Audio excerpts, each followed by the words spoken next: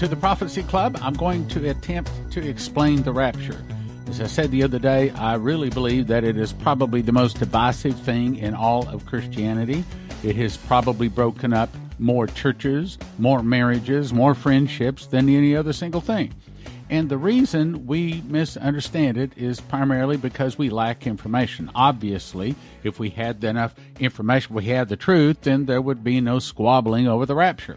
Well, what is the information that we are missing?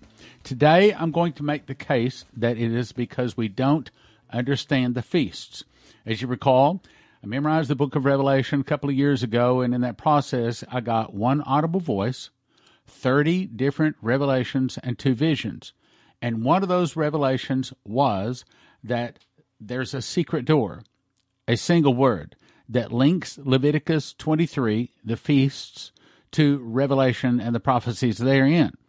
So the feasts are the pattern. In other words, they tell you where to put the prophecies located in Revelation. Now, even though my life has been Bible prophecy for 40 years, I did not know this.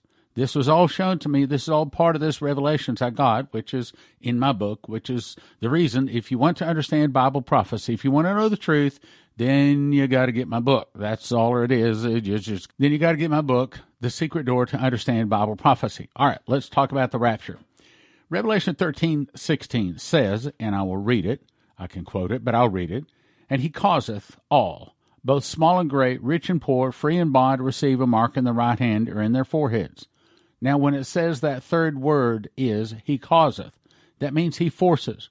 Then other scriptures says, and that no man might buy or sell, save he had the mark of the name of the beast or the number of his name. So not only are they tried to talk into it because he has a mouth speaking great things, but they're actually forced.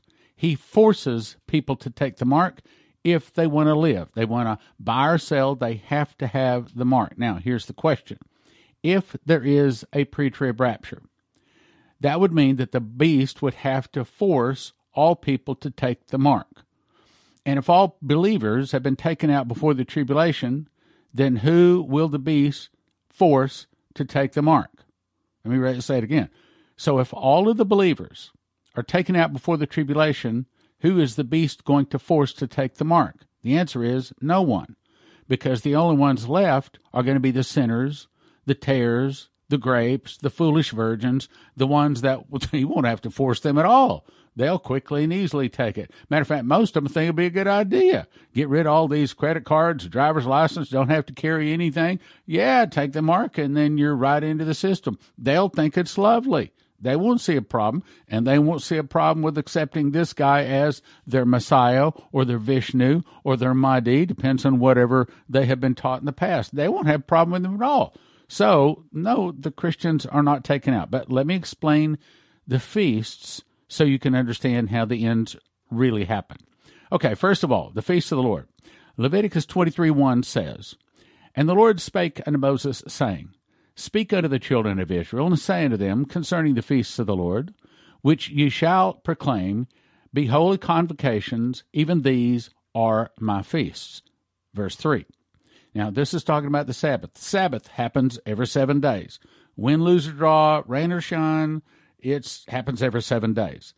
6 days shall work be done, but the 7th day is a Sabbath of rest, a holy convocation. That means a meeting. You shall do no work therein. It is a Sabbath of the Lord in all your dwellings. Now the feasts begin. Verse 4. This is Passover. This is according to Leviticus. These are the feasts of the Lord, even holy convocations, in other words, meetings, which you proclaim in your seasons. In the 14th day of the first month at even is the Lord's Passover. Then the next verse says, on the 15th day of the same month, means the next day, is the feast of unleavened bread. Now, we understand that Jesus crucified the afternoon of Passover. He was in the ground before the sun went down, and then that evening was Passover, and that also actually starts unleavened bread, but Leviticus says it officially starts the next day. So we're going to go with Leviticus understanding here, but that's not the way it happened. That's not the way it actually happened. I should say it that way. Back in Moses' day. But nevertheless, Leviticus 23 says the next day is unleavened bread. That represents the 3 days that Jesus was in the earth. Then, verse 9, and the Lord spake unto Moses, saying, Speak unto the children of Israel, and say unto them, When you be come into the land which I give you, and shall reap the harvest thereof, you shall bring a sheaf of the firstfruits of your harvest unto the priest. Well, what's that? Well, the very first harvest that is ripened in Israel is the barley harvest. So it doesn't say barley, but it is the barley harvest. Then it says you're supposed to bring a sheaf. Well, what's a sheaf? Well, frankly, I had to look it up. It's a handful. So they just take a handful of barley flour and they mix it with oil, so that makes kind of a large cookie-looking affair, and they bake it. And then they break that before the Lord, and that is representative of that particular feast, that particular part of it. Verse 12, and then it goes on to say, He shall offer that day, this is very important. If you want to understand prophecy, you got to understand this next phrase. That day you shall wave the sheaf, and with the sheaf, a he-lamb, as in a male lamb, without blemish of the first year. So he makes this cookie out of barley, adds the oil to hold it together, bakes it, and then he offers a boy, a male lamb without blemish that is no more than 1 year old. It's in his first year for a burnt offering. Then he goes on to say, and you shall also offer another meat offering, or a big loaf of this same barley loaf, and it's 2/10 deals of fine, or again, barley flour. All right, now you may be saying, what's a 10th deal? Okay, a 10th deal is about a 2-liter bottle. So try to imagine if you got a 2-liter bottle of pop, and you got that filled with this barley flour, and you're not allowed to add any leaven in this one. You can only add oil. So they add oil, and in this case, they only make one big barley loaf with these 2/10 deals of barley flour. Now, this is going to make sense here in just a second. An offering made to the Lord by fire, blah, blah, blah. Okay, now, this is the fulfillment of it in Revelation. In other words, this was the first shadow, and then the fulfillment is found in Revelation 14:1. And to this day, I've never found anyone that teaches what you're about to hear. This was another one of the revelations I got. Revelation 14:1, and I looked, and lo, a lamb stood upon the Mount Zion, and with him 144,000, having his Father's name written in their foreheads. These are they, and I'm skipping 2 verses, these are they that are not defiled with women, for they are virgins. These are they which follow the Lamb whithersoever he goeth. These were redeemed, this is important, here comes the secret door. These were redeemed from among men, being the first fruits unto God and to the Lamb. And in their mouth is found no guile, for they are without fault before the throne of God. Now, I want to cover all of this in this broadcast, but if I don't even get to the end, you got to get this. So it says, these. Who is this? Well, there's 144,000 somethings standing on Mount Zion. Wait a minute. Wait. We have all been taught that when Jesus returns again, he's going to return to Mount of Olives, and he's put his foot down, and it splits in 2. Okay, well, wait a minute. This is not the Mount of Olives. It clearly says this is Mount Zion. Well, Mount Zion, what's the difference between Mount Zion and Mount of Olives? Well, it's about a 30-minute walk, and it's a whole lot different. It's a much smaller place. Mount Zion, putting 144,000 on top of Mount Zion, is you pretty much covered the top of it. It's not it's more like a molehill. All right, so the picture is we've got a sheaf of first fruits, a handful that makes a small cookie. Then we've also got a large barley loaf that is cooked, all with oil, all without leaven. And along with that, they have to sacrifice a male lamb without blemish of the first year. Do you see how those connect? Now, probably most of you listening right now, you're probably looking around saying, no, because I tell you the truth, before I got all these revelations, if you'd have said this to me, I'd have said, no, I don't see how that connects. Here's how it connects. First of all, this is the word first fruits, Revelation 14. These were redeemed from among men, being the first fruits. Then you go back to Leviticus, it's saying, you shall bring a sheaf of the first fruits of your harvest. This happens on first fruits, meaning that this is the fulfillment of the command. See, the feasts are a foreshadow of things to come. They are a rehearsal of the last days. They are a picture of the last days. They're really telling what's going to happen in the last days, way back in the days of Moses. The purpose of the feasts is not to inconvenience us. It's not to bring division in our families. The purpose of the feasts is to show Jesus to the Jews. It's to help them to find Jesus, because when they see my book and they see these revelations, they're going to have to say, well, wow, well, Revelation must be true. And then if Revelation's true, then Jesus would have to be our Messiah. So what this is actually saying, this 144,000 having his Father's name written on their foreheads on top of Mount Zion, this is the fulfillment of a he-lamb without blemish, meaning what is on Mount Zion, these 144,000 having his Father's name written in their foreheads, are 144,000 one-year-old male Jewish boys that died in their first year. What? Okay, you remember, Bathsheba was taking a bath. David saw her and got her to come in. He laid with her, and they had a child. And that child died at 7 days old. So it may very well be that one of those children, these 144,000 children that arise on first fruits, will be David's child. Why is it? Why are they chosen? Well, first of all, there's no leaven allowed in this particular sacrifice. So that's the reason it says, these are they that are not defiled with women, for they are virgins. Okay, so, obviously, if they're less than 1 year old, they haven't had women. These are they which follow the Lamb whithersoever he goeth. That tells us that Jesus walks around on Mount Zion for about 50 days. I'll get to that in a second. With these 144,000 one-year-old boys. Now, are they in a one-year-old boy body, or are they in an adult body? And the answer is I don't exactly know, but probably an adult body. But let's go on. Then the important part here is these were redeemed from among men, meaning these were not under the blood of Christ. They had no sin. They got in because they were without sin. They were the first fruits unto God and the Lamb. They were the first fruits of the harvest. Whereas when Jesus arose, he was the first fruits of them that slept, the Bible says. Big difference. It goes on to say, in their mouth was found no guile. Why was that? Because they were 1 year old. They never learned to talk. They never said any word. So they had never said a bad word. They never said anything wrong, for they are without fault before the throne of God. So this is 144,000 one-year-old Jewish boys that will get to go to the marriage supper of the Lamb. Why? For one reason only. They had no fault before the throne of God.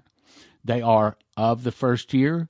They are Jewish, and they are lambs. They are the first fruits. Okay, now, if you got that, hopefully you did. You got to remember that. The first fruits. First fruits, 144,000 Jewish one-year-old boys. Then we go 50 days later. Now, here's what the Bible says. And you shall count from you on the morrow after the Sabbath, from the day that you brought the sheaf of the wave offering, 7 Sabbaths shall be complete. So, it's simply saying 50 days later. Even unto the morrow after the Sabbath you shall number 50 days. And you shall offer a new meat offering unto the Lord. You shall bring out of your habitations, here it is. This is about to talk about you and me. Bring out your habitations 2 wave loaves. Now remember the other one on first fruits, that's 1 loaf. It has 2/10 deals of fine barley flour, so it's a whopper of a loaf. It's probably a loaf that if you spread your arms apart from left to right, it would probably fill all of that. Except it has no leaven, so it's only like a giant pancake. So it's unleavened bread. So they got in because they didn't have any sin. However, this says 2 wave loaves of 2/10 deals. They shall be of fine, and it doesn't say wheat, but we do know that this is the wheat harvest. Well, what is wheat a picture of? obviously wheat is a picture of the Christians. How do you know that? Because of the parable of the wheat and the tares.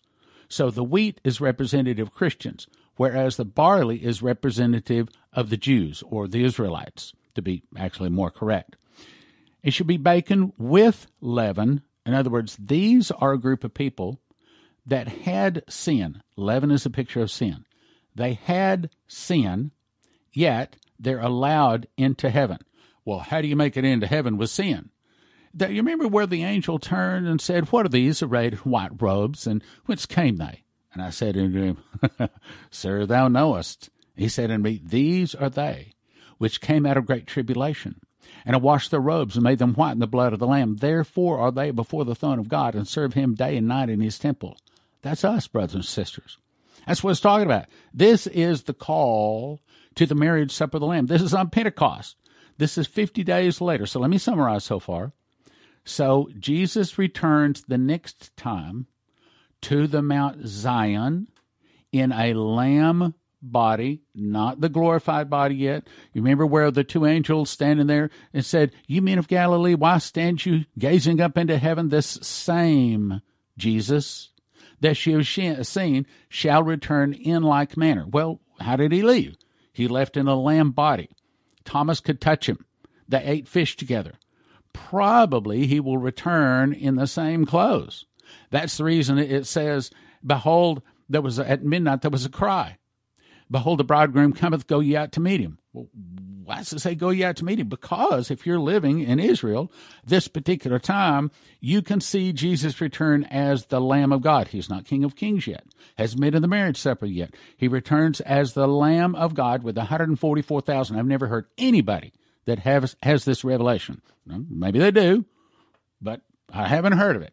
So Jesus with 144,000 return on first fruits. Then 50 days later, then the ritual is 2 wave loaves. Why is it 2 wave loaves? Because one represents the Christians, one represents the Israelites or the Jews. And how is it they get in since they had leaven? Because they were washed in the blood of the Lamb. Verse 22, "And when you reap the harvest of your land, thou shalt not make a clean riddance of the corners of the field. When thou reapest, neither shalt thou gather any gleaning of thy harvest. Thou shalt leave them unto the poor and to the stranger.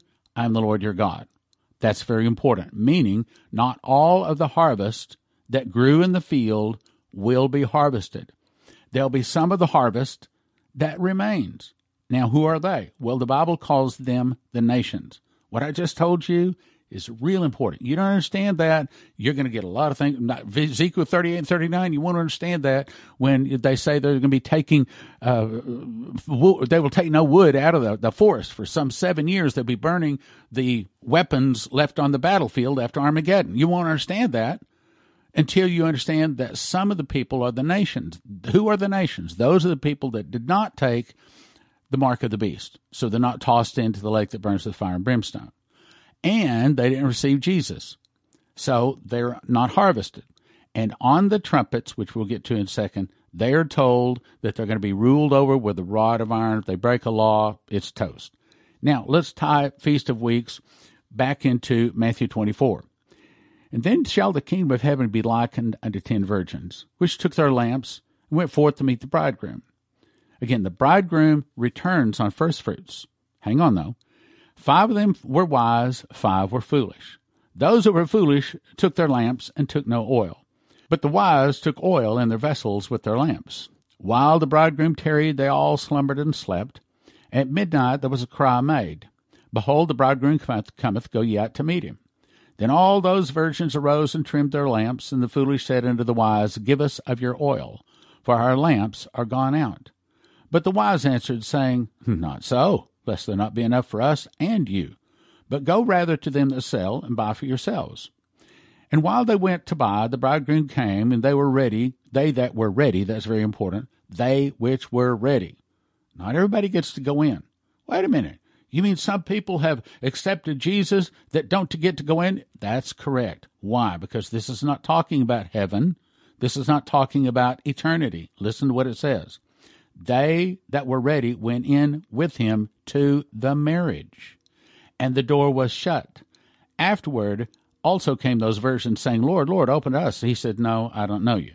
What's going on is because this is Pentecost, the Feast of Weeks. And this is the day that the dead in Christ rise first. And then anyone that is in Jesus, that is ready, dead or alive, they all get to go along with the first fruits, along with the barley, along with the Israelites. They go to the marriage supper of the Lamb. And if you go back into what I tried to talk about yesterday, if you go back into Moses, when they first arrived at the mountain, that's when the audible voice of God spoke to mankind in mass by the first time. That's when he basically said, I will be your God if you be my people. And they said, whatsoever the Lord says, that we will do. Meaning, I'm proposing marriage. Will you accept the marriage? And the Israelites under Moses accepted. This is the fulfillment of that marriage. Not everybody gets to go into the marriage supper. So if you're thinking, if I'm a Christian, I get to go to the marriage supper, only those that are ready. Well, what are the requirements to be ready? Well, I'm going to leave that up to the Lord. That's his decision. But my point is, so they go to the marriage supper of the Lamb. All right, now let's talk briefly about the marriage supper of the Lamb. What happens at the marriage supper of the Lamb? This is the first resurrection, the resurrection of the barley and the wheat. And this fulfills the scripture that says, blessed and holy is he that hath part in the first resurrection. On such the second death hath no power. At the marriage supper of the Lamb, it is not about us. It is about Jesus. We only get two things. We get a wedding garment. I didn't say everything that we don't get our crowns. We don't get our mantles and things like that. Okay, we only get a wedding garment. And then about 4 months later, we're given a white horse, when Jesus is given a white horse to return for the great harvest or Armageddon on trumpets. Jesus, however, he changes from being Lamb of God to the Lion of the tribe of Judah. He changes from being the Prince of the kings of the earth, and he becomes the King of kings and Lord of lords.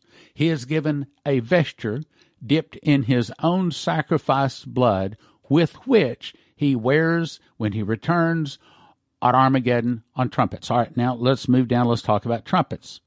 So trumpets, then we go to Leviticus 23:23. The Lord spake unto Moses, saying, Speak unto the children of Israel, saying, In the 7th month, in the first day of the month, shall you have a Sabbath, a memorial. Here it is.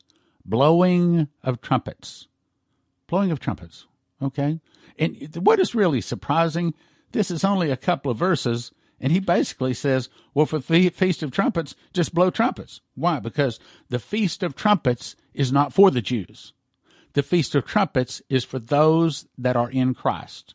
Remember Matthew 24:29 says, Immediately after the tribulation of those days, the sun will be darkened, the moon will not give her light, the stars will fall from heaven, till the powers of heaven should be shaken, and then shall appear the sign of the Son of Man in heaven. And then shall all the tribes of the earth mourn, and here it is, and they shall see the Son of Man coming in the clouds of heaven with power and great glory. That's trumpets. Stan, how do you know that's trumpets? Here it is. It tells us. And he shall send his angels out with a great sound of a, what's the word? Trumpet. Trumpet. He's telling us this is trumpets. It happens on trumpets. He's tying this to the feast. Oh, you got another scripture for that? Yes, as a matter of fact, I do. 1 Corinthians 15:51. Behold, I show you a mystery. We shall not all sleep. In other words, we won't all die before Jesus returns, but we shall be changed, meaning we get our glorified body. In a moment, in the twinkling of an eye, at the last trump.